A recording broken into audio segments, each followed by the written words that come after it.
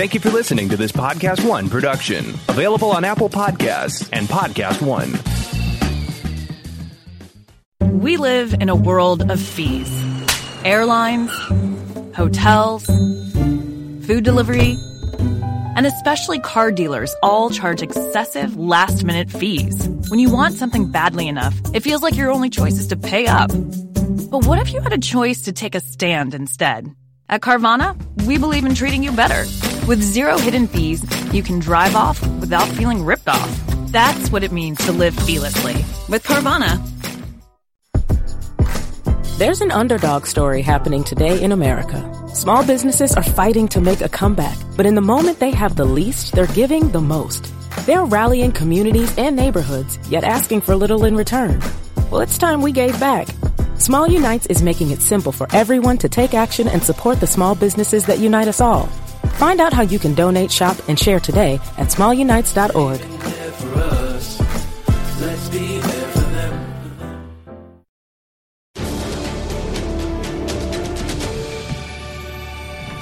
It's movie talk time, and we're digging into more Star Wars 9 spoilers. On top of that, Dr. Dolittle, that movie with Robert Downey Jr. in it, it's having some problems. And then we are talking about Avengers Endgame spoilers. We are not sharing a single spoiler with you right now because that's not what we do on this show, and that's not what human beings should do before movies come out. So you might notice that today's live chat is off, and that's because, you can't have nice things if you don't know how to use them appropriately. So sorry for all the kind viewers out there who are not sharing Endgame spoilers. That chat will not go back on until that stops. We are keeping all the secrets locked up right here, and I'm doing so with Coy, who you guys know all pretty well. And then on top of that, we have a very special guest today, Jabby Coy. Welcome. Hello. I feel like we've discussed this for a little while, where you need to come visit Collider, and Yes. The time has finally come. It's very nerve-wracking, but yes, I will be here. Don't be nervous. The live chat's off. No one can judge you right now. Only later after the episode goes up. All right. We are jumping right into it with a hot story because we're going to talk a little more about the Star Wars Rise of Skywalker trailer, and specifically a certain theory that's popped up. I know we've talked nonstop since The Force Awakens came out about who Rey's parents are. And yes, The Last Jedi did give us a little bit of an answer, but I found a really great piece written by Peter Sciretta, who was on Movie Talk recently over on Slash Film, and he posed a theory regarding Rey's parents, and I thought we would discuss it a little further here. So during a recent interview with ABC News, J.J. Abrams was asked if we're going to find out who Rey's parents are in The Rise of Skywalker, and here's what he told that outlet.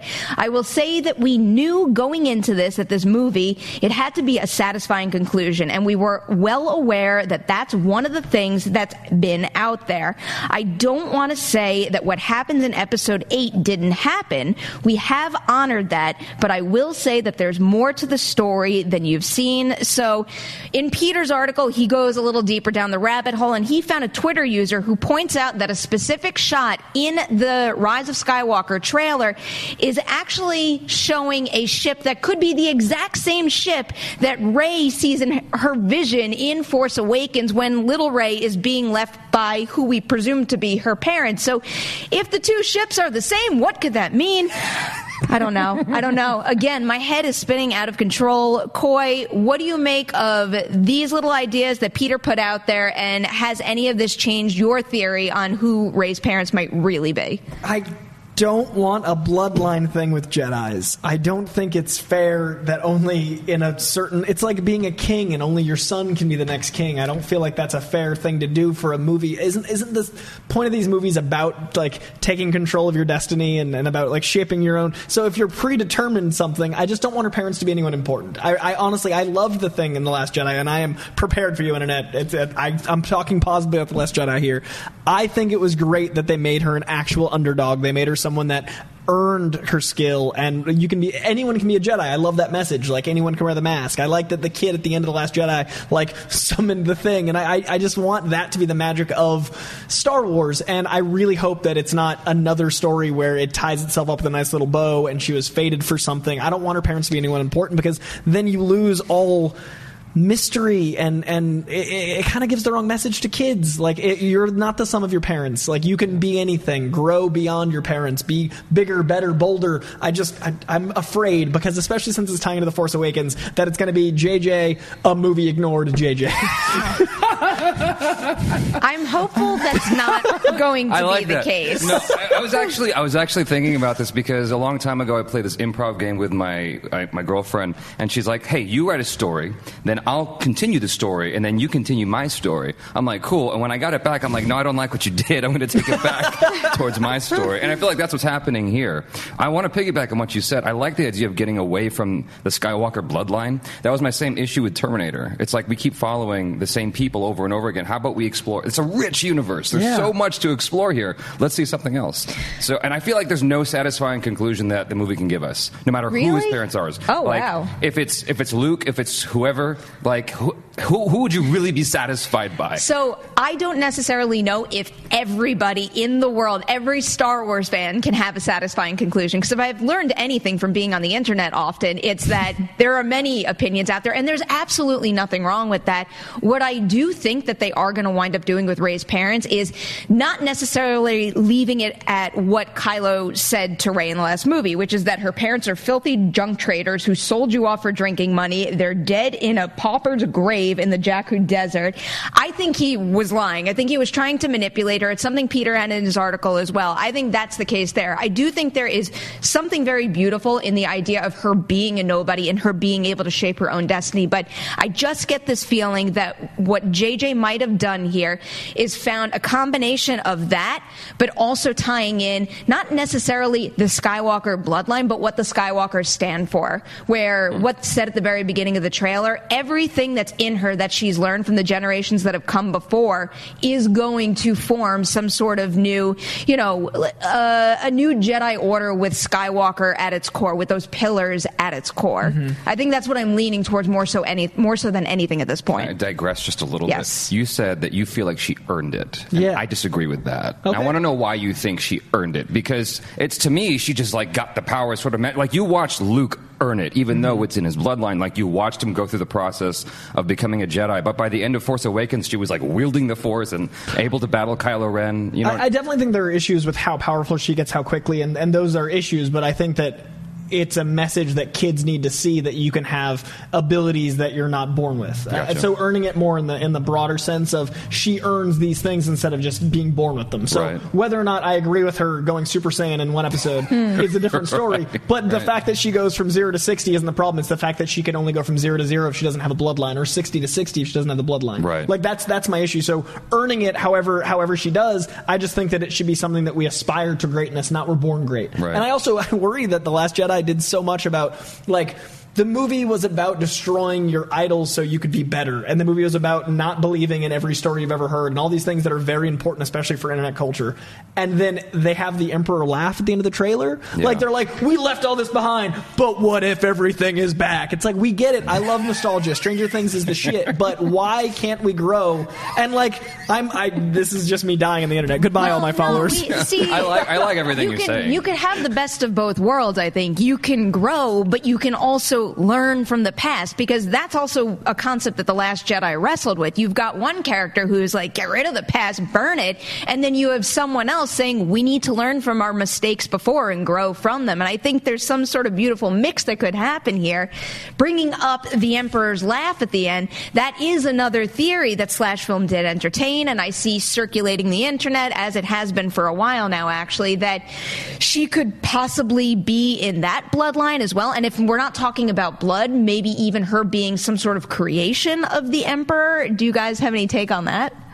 No, but I mean, the idea of her parents being junkies or whatever it is, like, it's possible that they were just used, and she is related, but like, they were junkies, but really they were just, people who were standing in for someone else. Right. Junk traders. Train spotting. Junk something. Two different things here. Ewan McGregor. That's why he's in the franchise. It all together. Exactly. No, but like, they could have been paid off. Like Breaking Bad, when you had Walter White hiring those guys in the bushes. Yeah. You just hire someone just to pose as her parents to put her there. So then, like Game of Thrones is a better example. the king's son. It's like in the 90s when his parents the whole time died, and then his aunt and uncle took him in, and the uncle, it was great power, great responsibility, and then at some point they were like, but his parents were actually S.H.I.E.L.D. agents, and I was like, why would Peter Parker's parents be S.H.I.E.L.D.? It's giving plot to something that doesn't necessarily need it, and I really... I'm excited for this because I trust J.J. Abrams so completely. So all the negatives I said about nostalgia being what they're resting on, I completely think if anyone can shape a story that does appeal to both, learning from your history but also having a new future, it's J.J. That man made Mission Impossible 3. He made the entire...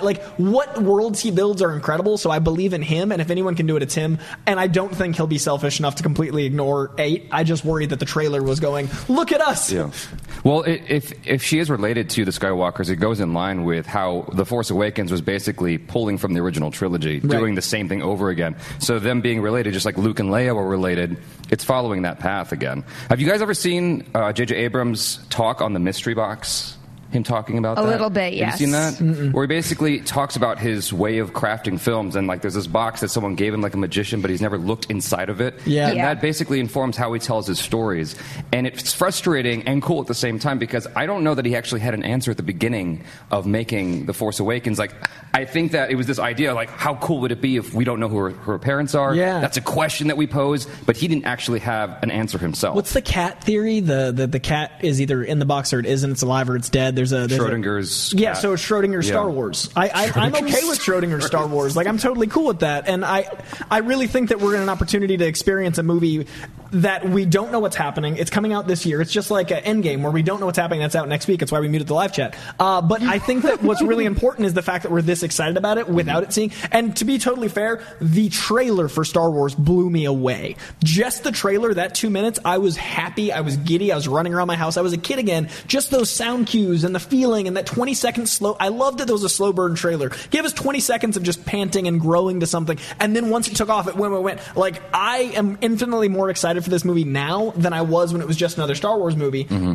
But I really am afraid that because of the toxicity around 8, they're going to have to retcon things that they wouldn't have otherwise. Right. The internet might have ruined an opportunity to be bolder. I've seen theories about that where basically Kathleen Kennedy let him run wild with Episode 8, and now they're coming in and doing corrections on everything. Yeah. To just undo all that. But that was a cool experiment, now we're going to undo all of that. It doesn't have to be corrections, though. It's the idea with the Emperor stepping back into the equation right now. It's what if we get the Emperor in Episode 9, and then that completely reshapes how you look at Snoke in Episode 8. It's that's the kind of changes, and I don't even want to use the word retcon, because I don't think JJ's going to go about it in a way that says all that you saw before, it's going in the trash. I think he's just going to add a new layer to the story that makes you look at what happened in that film in a new way. Right. But if nobody dies, what are the stakes? Emperor dying in the original Star Wars was such a beautiful, moment, because it was the end of something. It was something so powerful. If we just bring a character back that was assumed dead, it's let's take Darth Maul getting sewn back together. We don't know exactly how they're going to bring him back. I mean, could you imagine if maybe it's not him coming back in the flesh, but it's more his influence, and it's more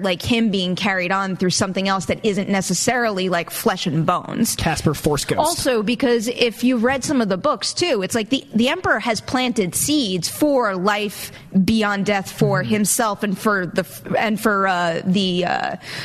Empire. Yeah. As we see when the First Order kicks off. So he had his claws dug in a way where his legacy could continue no matter what happened to him. Yeah. Did you guys ever read the original stories that Lucas sort of wrote for episodes 7, 8, and 9? At all? I don't believe so. Guys, Kathleen Kennedy said when the trailer premiered that George Lucas came in and helped reshaping this final story. Do you guys know how much he's done at all? I heard he was very integral to their opinion. They valued his opinion a lot, and I know he was on the Game of Thrones set, so I assume he was a part of the talking to Benoit and all that jazz. So I think he's more integral to where we go from here, or at least his opinion matters enough. They're encouraging that. But he's been around more in the last year than we saw him in the 3 prior. I think that Leia and Han's kids were obviously a big part of it. That's always been there from the beginning, and the Emperor being revived was part of his original story, I think, if I remember. I mean, this was I gotta 15 dig into years that ago more. that I heard this story, but the Emperor never really died, or he's brought back somehow is a thing. So. Yeah, well, if you dig deeper into canon, there's so many little things that they drop that, basically give him avenues to return, I think, in a logical manner. I know a lot of people out there might not agree degree, but it seems like there are certain vehicles to get him back in the film franchise. All right, moving on to story number 2. Now we are going into Disney Plus Marvel Land, because we've got more quotes from Kevin Feige on how the new Disney Plus shows are going to connect to the MCU. So, as we have known, Feige is going to oversee these upcoming TV series that are set to air on Disney Plus, and while he was speaking to Variety for this really long profile that you should read if you have the chance, he confirmed that these shows aren't going to be largely separate entities like what we saw happen with Agents of S.H.I.E.L.D. Here are the 2 quotes that he gave them. Some of these films, talking about the future films in the franchise, will feature characters that you already know. Some supporting characters will assume leading roles, while some new characters will be introduced. The reward for all of these films working is that we get to try to do it again and do it differently and learn from our mistakes and try something we haven't tried before. This next quote is important here. These episodes, as far as the Disney Plus shows go, will intersect with the movies in a very big way. It's a totally new form of storytelling that we get to play with and explore. Coy, we've discussed this quite a bit, the two of us. Do these quotes and what we know about Endgame at this point, does it change what you think these Disney Plus shows are going to mean for the MCU at all? Kevin Feige's a comic book guy. He knows the world very well. He is invested in comic book people. I think the movies are going to become our mainstream issues, our Amazing Spider-Mans, our Uncanny X-Men's, our linear pass to your subscriber. I think the TV shows are going to become our miniseries. They're going to become your Age of X-Men's. They're going to become your side-off little tales. And then those things intersect all the time in movies and in the comic books. So you're going to have events happening here that are important for here. Like we could have, now if Civil War was to be made, you could have the entire buildup of us losing Hartford, Connecticut, and that explosion happening in a miniseries, the ramifications of which are felt in the movie. So instead of just a nod like an Agents of S.H.I.E.L.D., you can have a full-blown comic book miniseries on TV because society's ready. Let's get into your theory right now. But can we do like a little 2-shot here? Okay, you tell your theory, and then I'm going to tell you when I'm like, no, too far, pull it back. My theory about the end of Endgame is that everyone that died in Infinity War did in fact die, and that the new universe we experience in Phase 4 and beyond is a different dimension, a la Ultimate Spider-Man versus regular Spider-Man, Ultimates versus Avengers. I think they go through the microverse, through Ant-Man's world, the quantum realm, and when they come out the other side is an entirely new MCU, and I think that's how we get Shang-Chi, how we might get the X-Men down the road, how we get all these TV shows. I think Hawkeye in the Hawkeye show is a different Hawkeye than the Ronin we get in Endgame. So this is where I pull back a little, because it was something you said earlier before we even started shooting the show, is like this idea of we're going to get, let's say, I don't know, a Cap or a Tony or whoever, and they're just a different version of that individual. I think these are all the same individuals, that almost like the universe was kind of torn in two, where the Tom Holland that we're going to see in Far From Home is the same Spider-Man Tom Holland that we saw in the first film. He's just in a different line, a different timeline right now, and all the Disney Plus shows are going to be on the other timeline. So I think these are still the same individuals, but I think it is like the galaxy's population split in two. So the TV show is going to be the original MCU we live in now. So Universe 19999, whatever they call it. Okay, I haven't committed to which one's going to be which. Got it. But I do think one or the other is going to be just that. So you think when they got dusted, they started a new timeline? Yes. And I think those characters died. And that we Didn't the Russo brothers say that they died? They did. They like said it's a lot of people has said a lot of things and then backtracked on them. I think Spider-Man have they backtracked? Do they have a history of backtracking? Well, they have a history of putting things in the marketing campaign that will, make you assume one thing is going to happen and then something else happens. I think Spider-Man Homecoming Spider-Man and Spider-Man Far From Home Spider-Man are technically different characters. Mm-hmm. I think that technically the characters that we saw dust stay dusted. I think that is way too much of a leap for the broad movie-going public. Before Spider-Verse, I would have agreed with you. But Spider-Verse introduced quantum theory in a kid's movie in 90 minutes. But it still keeps Miles Morales as an anchor in that movie. Sure, you get so many different dimensions, but you're not looking at one individual with the understanding that there's a carbon copy of that other individual who essentially at their core is a completely different person. Right, but I mean, quantum theory is so accepted in pop culture now, I think it's possible to digest. I think that where we've come with comic books, you can believe that bearded Cap and shaved Cap might be two different caps. I feel like I should want what you're saying to happen, because that means when the movie comes out, we'll have more explainer videos to do. I mean, there's going to be no matter what, we're going to have to have explainer videos. Like, this movie's going to be so dense, period. I feel like them actually dying is better, because otherwise it kind of undermines that climax of Avengers. It's like them dying. It's like everyone's thought was like, well, whatever. They're just going to come back. Not a big deal. But if they actually died, if they actually perished, then it stays. That emotional climax is. It gives all the Bill Maher's of the world credibility if they come back. And I don't want Bill Maher to have any more credibility. I don't want people that think comic movies are for kids to have any place to stand. I want them to stay dead, so that way everyone's like, oh, these are for kids. I'm like, no, bro, they died. See, like, they can still keep those stakes without them necessarily perishing. I mean, even just the idea of them creating this ensemble that has these really important relationships that we believe in together. If you rip characters apart, there's your emotional value without actually, That's killing true. half the group. But when they murked Ultimate Spider-Man, like, he got shot, he got maimed, he got massacred, and then Miles Morales was important because Peter was dead. That sounds like a really Disney-friendly approach to that. But it would show a certain level of gravitas. It's been 11 years since these movies started, right? So kids that were 7 or 18 now, like I was 19 when the first one came out. So I would love if they trust the audience to be like, and now your darlings are dead. Oh boy! Like, you'd feel it.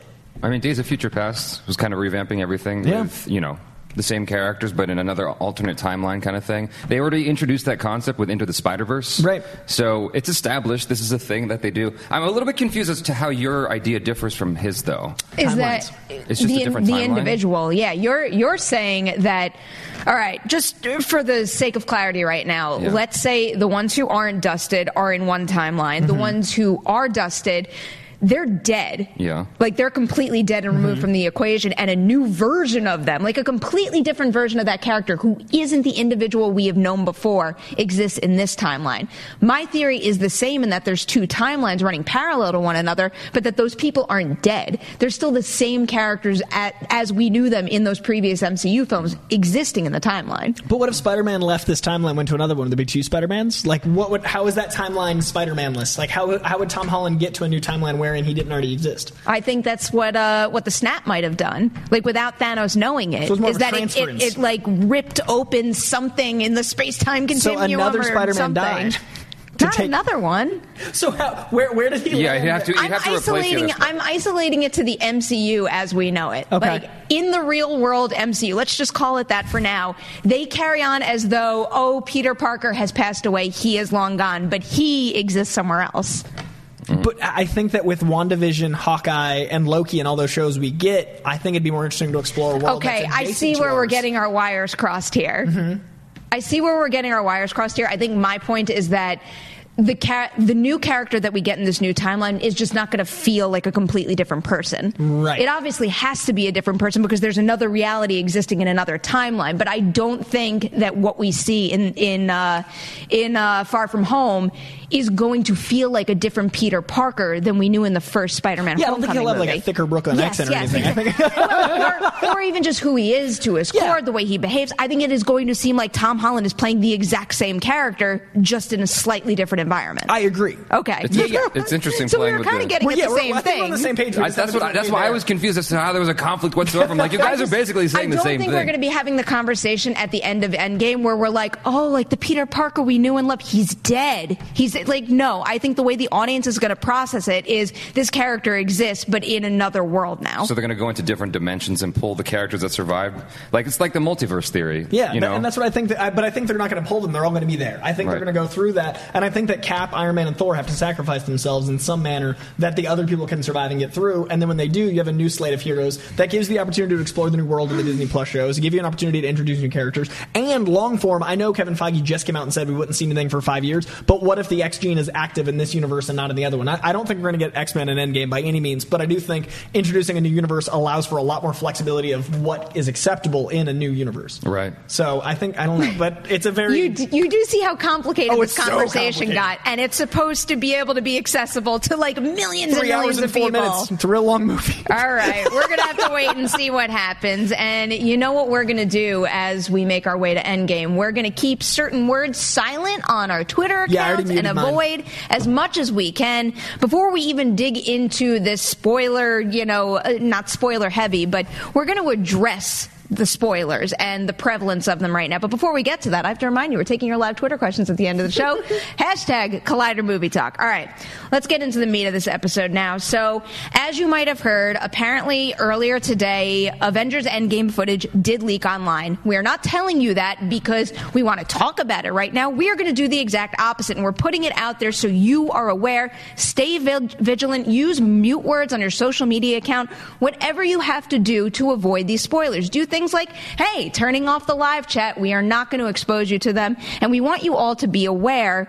So on top of that, as they did with Avengers Infinity War, the Russo brothers took to their Twitter account and they released a letter online, and of course that letter just tried to encourage fans to not spoil the movie for people who haven't gotten to see it as early as you do next weekend. So with all that in mind, I thought we would dig into a little conversation about just like spoiler culture right now, specifically because you brought up the term earlier, Jabby, the mystery box. Whether it's J.J. Abrams or you apply it to any film franchise right now, it feels like we're in a time where we're just obsessed with spoilers, we're obsessed with this mystery box mentality, and that has then led to this obsession with exposing information. Do you see it that way? Do they go hand in hand? Yeah, I mean, it's tough. With trailers, they give away a lot as well, you know. And so I've been avoiding all the Marvel trailers lately.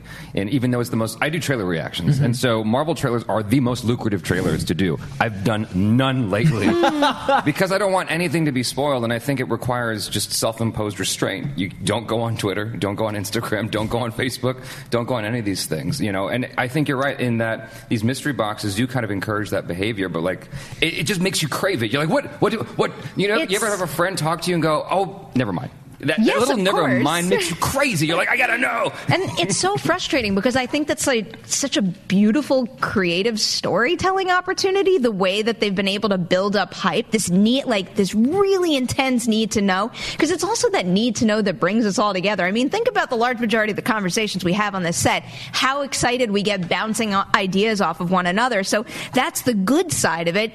The bad side is I think it ups the risk that we're seeing with people getting hold of material that shouldn't be out there right now and leaking it online. And I don't necessarily see that scenario getting much better. No. I think that if you want to be on the side of being in a spoiler-free world, you're just going to have to take it upon yourself, one, to put up certain safeguards for your own mind, but also, two, to just behave as a fan and to respect the fact that not everybody out there has seen a movie as quickly as you have, and try to make change that way. But there are certain uncontrollable factors here. Stay out of the comments. Always stay out of the comments. So hard. Just in life, just in general. Yeah. What I would do is any screening that was before it was released, if there's a press screening, if there's I don't know what screening this apparently got leaked from, but if there's any sort of screening before it comes out, I would love if they just, instead of having the people in the front turn around with their goggles, they just mount 2 sets of frickin' infrared that film the audience like they used to do for the audience reactions. Have that going. In addition, check phones at the door, like in concerts. A lot of concerts, they check your fucking thing now. I don't need to be corresponding during the movie. If I'm in a screen, I don't need this. This should be away, locked up. I'm addicted to my phone, but I don't want that leaking. And have press, and I'm one of them, have them register their seat like you're going to AMC in advance. I want that seat registered to me. That way, if there's footage from that area, you check the phones of those 5 people. Like, I think lock everything down as much as possible. Disney used to do that, where they would take your phone, they'd check it before you go into the theater. Oh, they still do it. A lot of they still do it. So I'm just trying to think this through practically right now. First off, I don't think that this leaked footage came from any sort of press screening or other type of industry screening. I think it came from in-house, and it was a major breach there. Jesus. But when it comes to just, trying to figure out practical ways to stop spoilers from getting out there, I think there should be some sort of, and I'm not the one to design tech like this, but there has to be something that they could put up in movie theaters that just kind of kills reception. Or that might kill people also. Well, and then if there's an emergency like 911 or something. That's part of the problem, though. It's like I think about that, and initially, like even without tech, I'm like, oh well, even if let's say they implement the thing that Marvel does at certain press screenings, where you put yours in the little lock bag and you can't access it. Would that maybe deter people from going to the movies at all, especially for a 3-hour movie where they don't have access to a phone, and God forbid there's a family emergency, you can't get to it? I can't think of a realistic solution to all of this, and it upsets me. Well, it's just like you have your air marshal on planes. You got someone with a phone up front. and like they're watching over if anything happens. Yeah. Like, I mean, every time I've done a Universal screening anywhere, there's always a guy, a big guy, who's like, don't have your phone out. You know, just walking around, making sure, looking. And sorry, go ahead. No, I was just going to say, I think the footage came from a press-related event. They showed 20 minutes to a certain exclusive press members, and then someone from there leaked it or something weird like that. So I don't exactly I would be very surprised if they showed something like that to the press that had heavy spoilers. Like super heavy, game-changing spoilers. But I don't know. Movie. I mean, to be completely honest, I didn't really look into it all that much because I don't care. It shouldn't be there anyway. And the only reason we're bringing it up right now is because we want to give you guys some ideas to just kind of stay on your toes and avoid spoilers yourself. I was reading this article on Fortune.com, and some of this might sound obvious to some of you guys, but it's worth putting it out there. You do have the option to download this add-on if you have Chrome or Firefox. It's called Spoiler Protection 2.0, and that lets you selectively block certain phrases. You could use that. Of course, there is the muted word feature on Twitter. On top of that, we have the issue of Reddit, which has far fewer controls, but that's where you can kind of take matters into your own hand and just avoid threads like, let's say, the Marvel Studios spoilers threads. Just don't go there. What's that? I know, really. Don't go there. And also, you should probably do what we're doing right here. Encourage people to behave. We have these nice things for a reason. Don't ruin it. Can you imagine spending 11 years on a property that ends with something, hundreds of millions of dollars in that last film, all of this secrecy, and then this leaks? Like, it's just despicable. It's gross, because this isn't just a movie to the people that work on the movie. This is their life. This is their livelihood. This is like everything that they put years into. And you're, as a fan, appreciating it. So the people that leak it are just, there's nothing but badness there. There's no positive, there's no silver lining. You're just a douchebag. Well, here's a question for you. Let's say you saw the leaked footage by accident. Are you now no longer going to watch the movie? It depends on the person. I mean, I'm not gonna. Yeah. I'm seeing it no matter what, and I've avoided that footage. Exactly. Like, for me, I'm going to watch it no matter what. Right. I'm going to go out and see the movie and still give them my, $15, But all the poor $20 people like in our live chat, like those poor people, I don't know, like what that's was. the problem. That's the problem. Is anyone knowing means they can be that person, and it's like and if you're unaware, let's say, there's no filter on Twitter. Then, if you're not aware that this happened and you're busy scrolling through your feed, and all of a sudden something pops up, and you're like, well, now I know that. That is a major problem. I really don't think this footage leak is going to affect the film's box office whatsoever. It just isn't fair, and it isn't right, and I hate that this is happening. It's like having a flu in an airplane. Like, as soon as that gets out, it's just everywhere. Yeah. And that's not fair. Oh, my. You know that's what I mean? the most there's no miserable comparison I can imagine. Just, that person's sniffling. You're just sitting there like, that better not. Okay, I'm going to be sick tomorrow. You know it. So I don't want that, like, spread around my social media. Do you remember the soundtrack for Episode 1 when it said Qui-Gon's funeral? Yes. Oh, I do remember that. That was the worst. I also just do wonder, because I can't understand anyone getting any satisfaction out of like, have either of you ever purely on accident spoiled something in a movie for someone else? Because I have done it before. I am a human being, hopefully not on this channel, but in my real life, and I will tell you, I feel awful after. Awful. I feel like a terrible human being because I have ruined something that I got to enjoy for someone else. So I just don't understand the satisfaction anyone gets out of this. You and I have shot non-spoiler reviews before and worried about something that was a phrase, and we were like, just in case, and we reshot the entire thing because of a sentence. We said a sentence that wasn't a spoiler, but because someone could imply something that might imply something else that could land in a spoiler, we reshot a 25-minute thing out of the safety and protection of a light maybe spoiler that wasn't even, because that's how much we don't want to ruin things. What is the statute of limitations on spoilers for you guys? 3 weeks. 3 weeks? It's impossible, but that's the dream. Okay. I mean, are we talking about, like, in a one-on-one conversation? All right.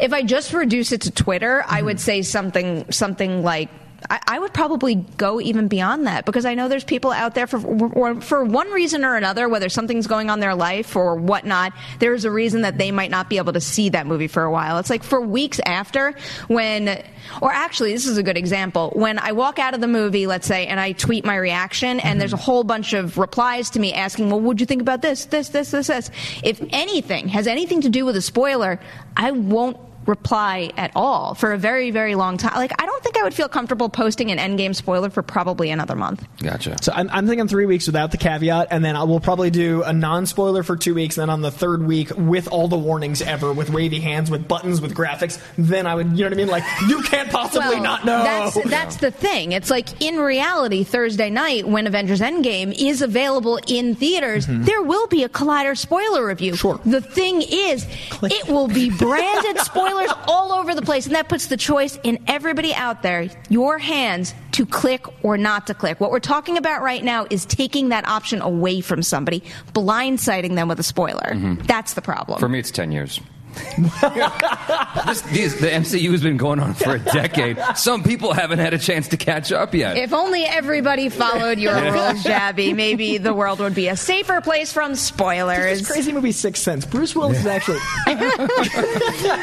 No. I mean, it's fine. We joke about that all the time. Decades later is a different story. Have at it. All right, we've got one more story to hit, and this is an interesting one. It is also, semi in the Avengers world because it involves Robert Downey Jr. If you didn't know, he's making a Dr. Dolittle movie, and the movie had already been pushed 9 months off of its release date, and now we kind of know why, because apparently what happens is Universal reps and the producers saw an early cut of the movie, and they decided to bring in not only Chris McKay, but Jonathan Liebesman to help director Stephen Gaghan on the movie, because I guess they weren't happy with the quality of the cut.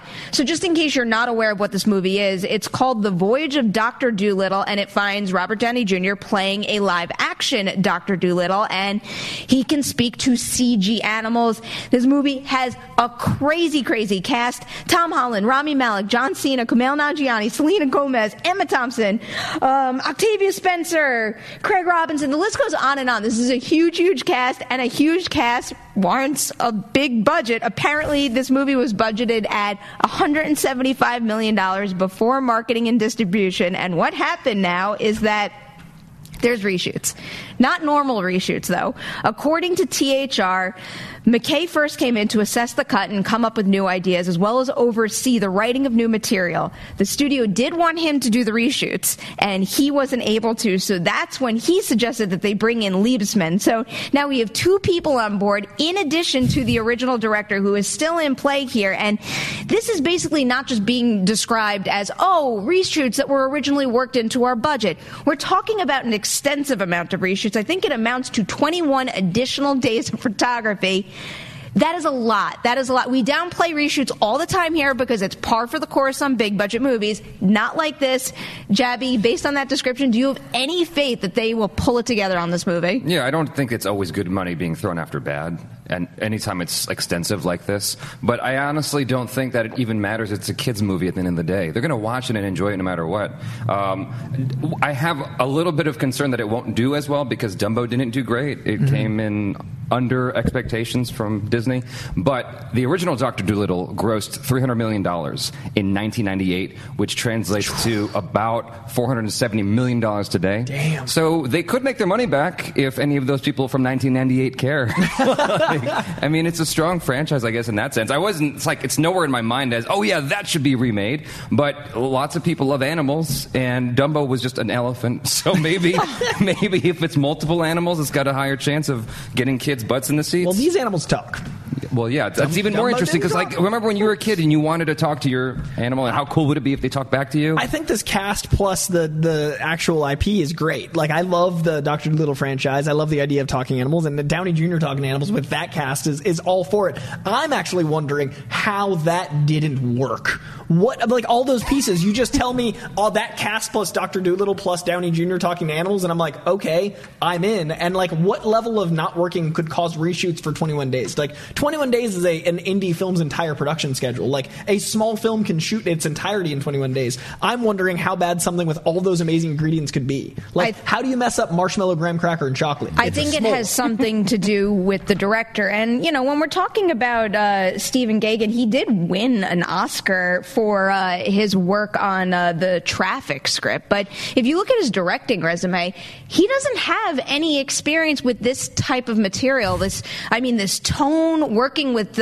so many heavy CG elements. I mean, that's probably why they brought in Liebesman, because, whether you like his movies or not, I did think he found some success with that first Teenage Mutant Ninja Turtles movie. He knows his way around a set like that, and McKay always seems like solid support, so I understand why they brought him in. I just don't understand why they hired Gagin from the start and why they gave it a budget of $175 million. That was Dumbo's budget. $175 million. I don't understand that either, except for the fact that's Disney, and they seem to have endlessly deep pockets. But the Disney Plus app's only $7. They don't need it. What was the budget on Shazam? 95, I heard, before advertising. Compare that to 175 on Dr. Freaking Doolittle. But I think you're dealing with a lot more. You're dealing with a lot more elements when you're doing all these CGI animals. Of course, you're definitely dealing with more elements, but it's just sometimes I think that when you're budgeting a movie, because $175 million isn't a crazy amount of money. You could do a lot with a little. Sometimes you have to box yourself in and you have to give yourself that pressure, because then that also has the opportunity to maybe spark creative ideas that you didn't have before because you were under the pressure to do something for a minimal amount. Right. It was low budget. Robert Downey Jr.'s paycheck was $170 million for this picture. So the $5 million they had left for all the other animals. What's interesting to me is I'm already on board. What sells me is the fact that you told me that cast. I remember hearing Dr. Doolittle Downey Jr. and I was already in. Yeah. So I'm just curious how something with how that can go to fall apart like this, and how did I didn't know Traffic that just came together in my head. When I think Traffic, I think charming animals and Downey Jr. What is that? Right. So I hope it's good, because I now am excited for this movie. What's his name who made Mad Max? Also made Babe. George Miller. Happy Feet. Happy Feet. Yeah. So but didn't he do Babe? I don't know. I know he did Happy Feet. He did 3 Babe movies. All I can think of right now is we have the guy who directed Syriana and Gold going on to direct Dr. Doolittle. It's just so many questions, and that's not always a bad thing. There are directors that take that leap and do something, that's completely out of their wheelhouse, and we get great surprises. Happy Feet is great, and I love Mad Max Fury Road. Those are that's a perfect example. But I also don't know if I want to see David Fincher tell me the story of Charlotte's Web. That would be amazing. That'd be metal as hell. I was going to say, I like that. A gritty noir telling. Now I actually want to see that. I take it back. Yeah. But Dr. Doolittle, these ingredients, I want it to be good. I'm now really excited for this movie. I just hate that we're talking about it coming from a place of redemption. We'll see what happens. It's hard not to be negative after a report like this. Again, it is a little bit of an extreme scenario, but all that matters is the finished product, because if the finished product is good, we're not going to be talking about these reshoots anymore. I have one question for you guys, though. All these voices that are being chosen for the cast, do you think that makes any impact on ticket sales? Or for kids? Do they actually care that Tom Holland's one of the animals? I think that parents do, and I think that's the difference between a movie that appeals to a parents bringing their kids demographic and a people seeing a movie with parents bringing their kids demographic. I think it allows for an extra third. I'll see a kids movie if I care about the cast, and I might not necessarily if I don't. I miss some kids movies, but if I'm a a completist with an actor, I'll definitely see it. Okay. So for me, I think I'm that extra little 30% that might jump on a kids movie that I'm on that edge and it puts me over. Oh, okay. You can also factor in an individual's outreach, and when you put together a big ensemble like that, odds are they're going to talk about it. Some of them will be on the press circuit for this specific movie, and it will get out to more eyes out there depending on each individual's fan base. So I do think it definitely helps. We got to move on because we're close to the end of the show right now, and whoa, we have plugs right now. Collider Live is bright and early tomorrow morning. Then, of course, as always, Movie Talk is at 4 p.m. PT Live, and then Coy's got a little show called Heroes coming your way. What's going down? Tomorrow, we'll be talking about all of the Disney Plus stuff, obviously, mainly the Marvel side, but we'll definitely talk about Jeff Goldblum getting a show, because that is just fantastic. Jeff Goldblum talking at you should be a thing that happens in everyone's lives. I'm very excited about the Disney Plus stuff, so we'll dive into that a little bit more. We finally get to a bunch of Twitter questions from you guys. We've been sending them for weeks. I've been storing them up, so we go on a Twitter barrage and basically talk about this insane week in comic books. So Collider Heroes tomorrow is chock full of comic goodness. And there's another show. There is another show. A very important, well-done show that you should be plugging right now. I am so proud of Comic Book Shopping. Comic Book Shopping episode 2 dropped this morning. We had David Harbour, yes, Hellboy himself, Hopper from Stranger Things, and The Newsroom, which I love very dearly. David Harbour is an incredible actor, and he is so interesting because he's got this this energy, but it's very subdued. So walking around a comic store with him, you're always wondering what's going to happen. And he loves comic books. It was a really good conversation talking comics, and we talked Black Widow a little bit. He was just cast, and we were one of the first to talk to him after that casting cast. No spoilers, obviously, because I don't want Marvel to hate either of us, but it was really cool to talk to someone just added to the Marvel Universe, and it's been a really cool... I said it last time I was here. Comic Book Shopping was my favorite show on Collider, so it is an absolute honor, and we do it in honor of John every episode, and I miss Schnepp so much, but every time I'm at this desk or in a comic store, I'm thinking of him, so we try to do that justice. I will echo that. All right, we have to close this out, so I'm just gonna... I didn't pre-pick one now. I'm just, going down the list. I'm gonna grab whatever comes to my eye first, and it's from Dale White, who asks, oh, thank God it's an easy one. What is your favorite movie for the first quarter of this year? Easy? Yeah. Hold on. I'm surprised you don't have an extensive list with everything ranked, knowing you. I'm finding that list. What are you talking about? What the heck? Do you know? Those I know it always mess me up. I know it off the top of my head, for me at least. My favorite movie of the year so far is Us, just because I think the quality of the movie itself, as I watched it, was very, very impressive, but it's just that added level of excitement I get from the nonstop conversation and just my eagerness to keep talking about it with other people, and the excitement I get out of thinking about my own theories, but also hearing somebody else's take on it. I think that was a very special conversation starter, and that's part of the reason why it's my favorite movie of 2019 so far.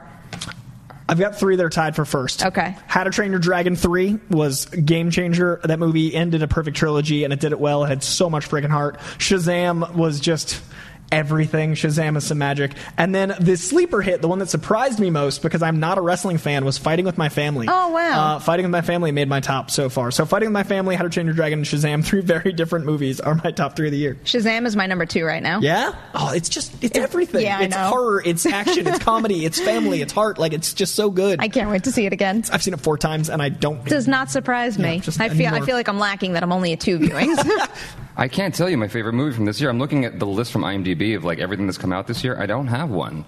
I can tell you my favorite. Find you one. I can tell you my favorite trailer so far is John Wick 3. Oh god. Solid choice. Solid choice. I'll let you get out of the movie pick because you picked a solid trailer there. Yeah, I'm just thinking about it. I'm like, what the heck have I watched this year that I've just loved and can't get enough of? Us is surprising to me. To me that was a divided.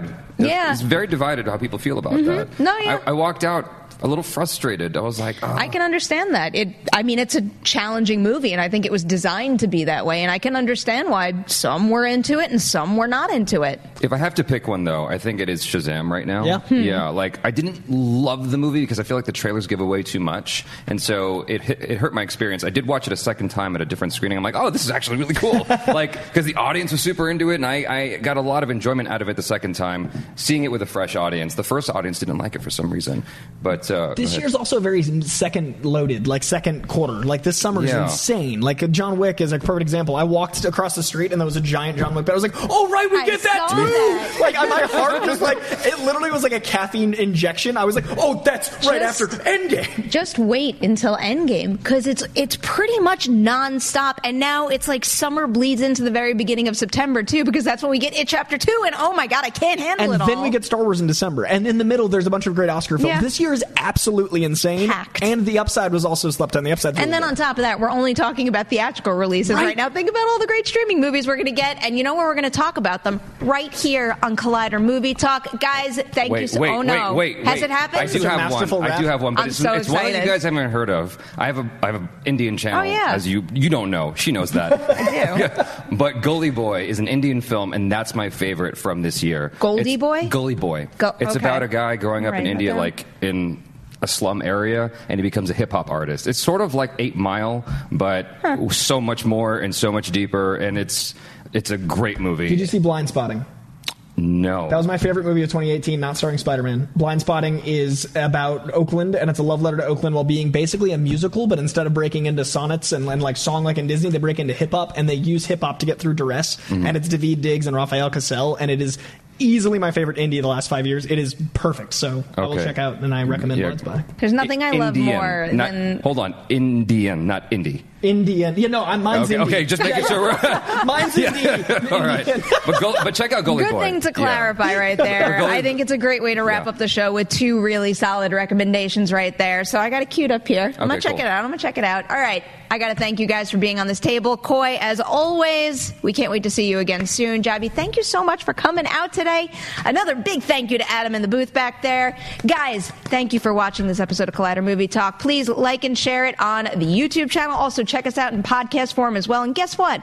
We're going to be back here tomorrow, 4 p.m. PT Live, for a brand new episode.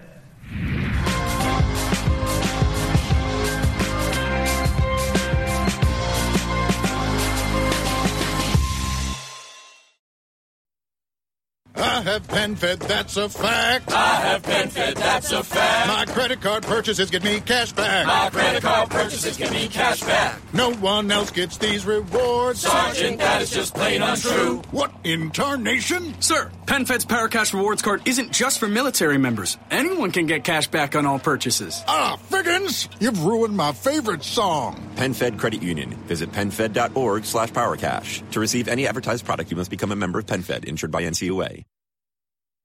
Does anybody want breakfast? Guys, let's go. I'm leaving for McDonald's in 5 seconds. Why didn't you start with that? The Breakfast Stampede Meal. It's only at McDonald's, where there's a meal for every morning. And nothing says morning like a classic sausage McMuffin with egg. Right now, get this all-time favorite for just $2 on the $1, $2, $3 menu. Price and participation may vary. Cannot be combined with any other offer or combo meal. Ba-da-ba-ba-ba.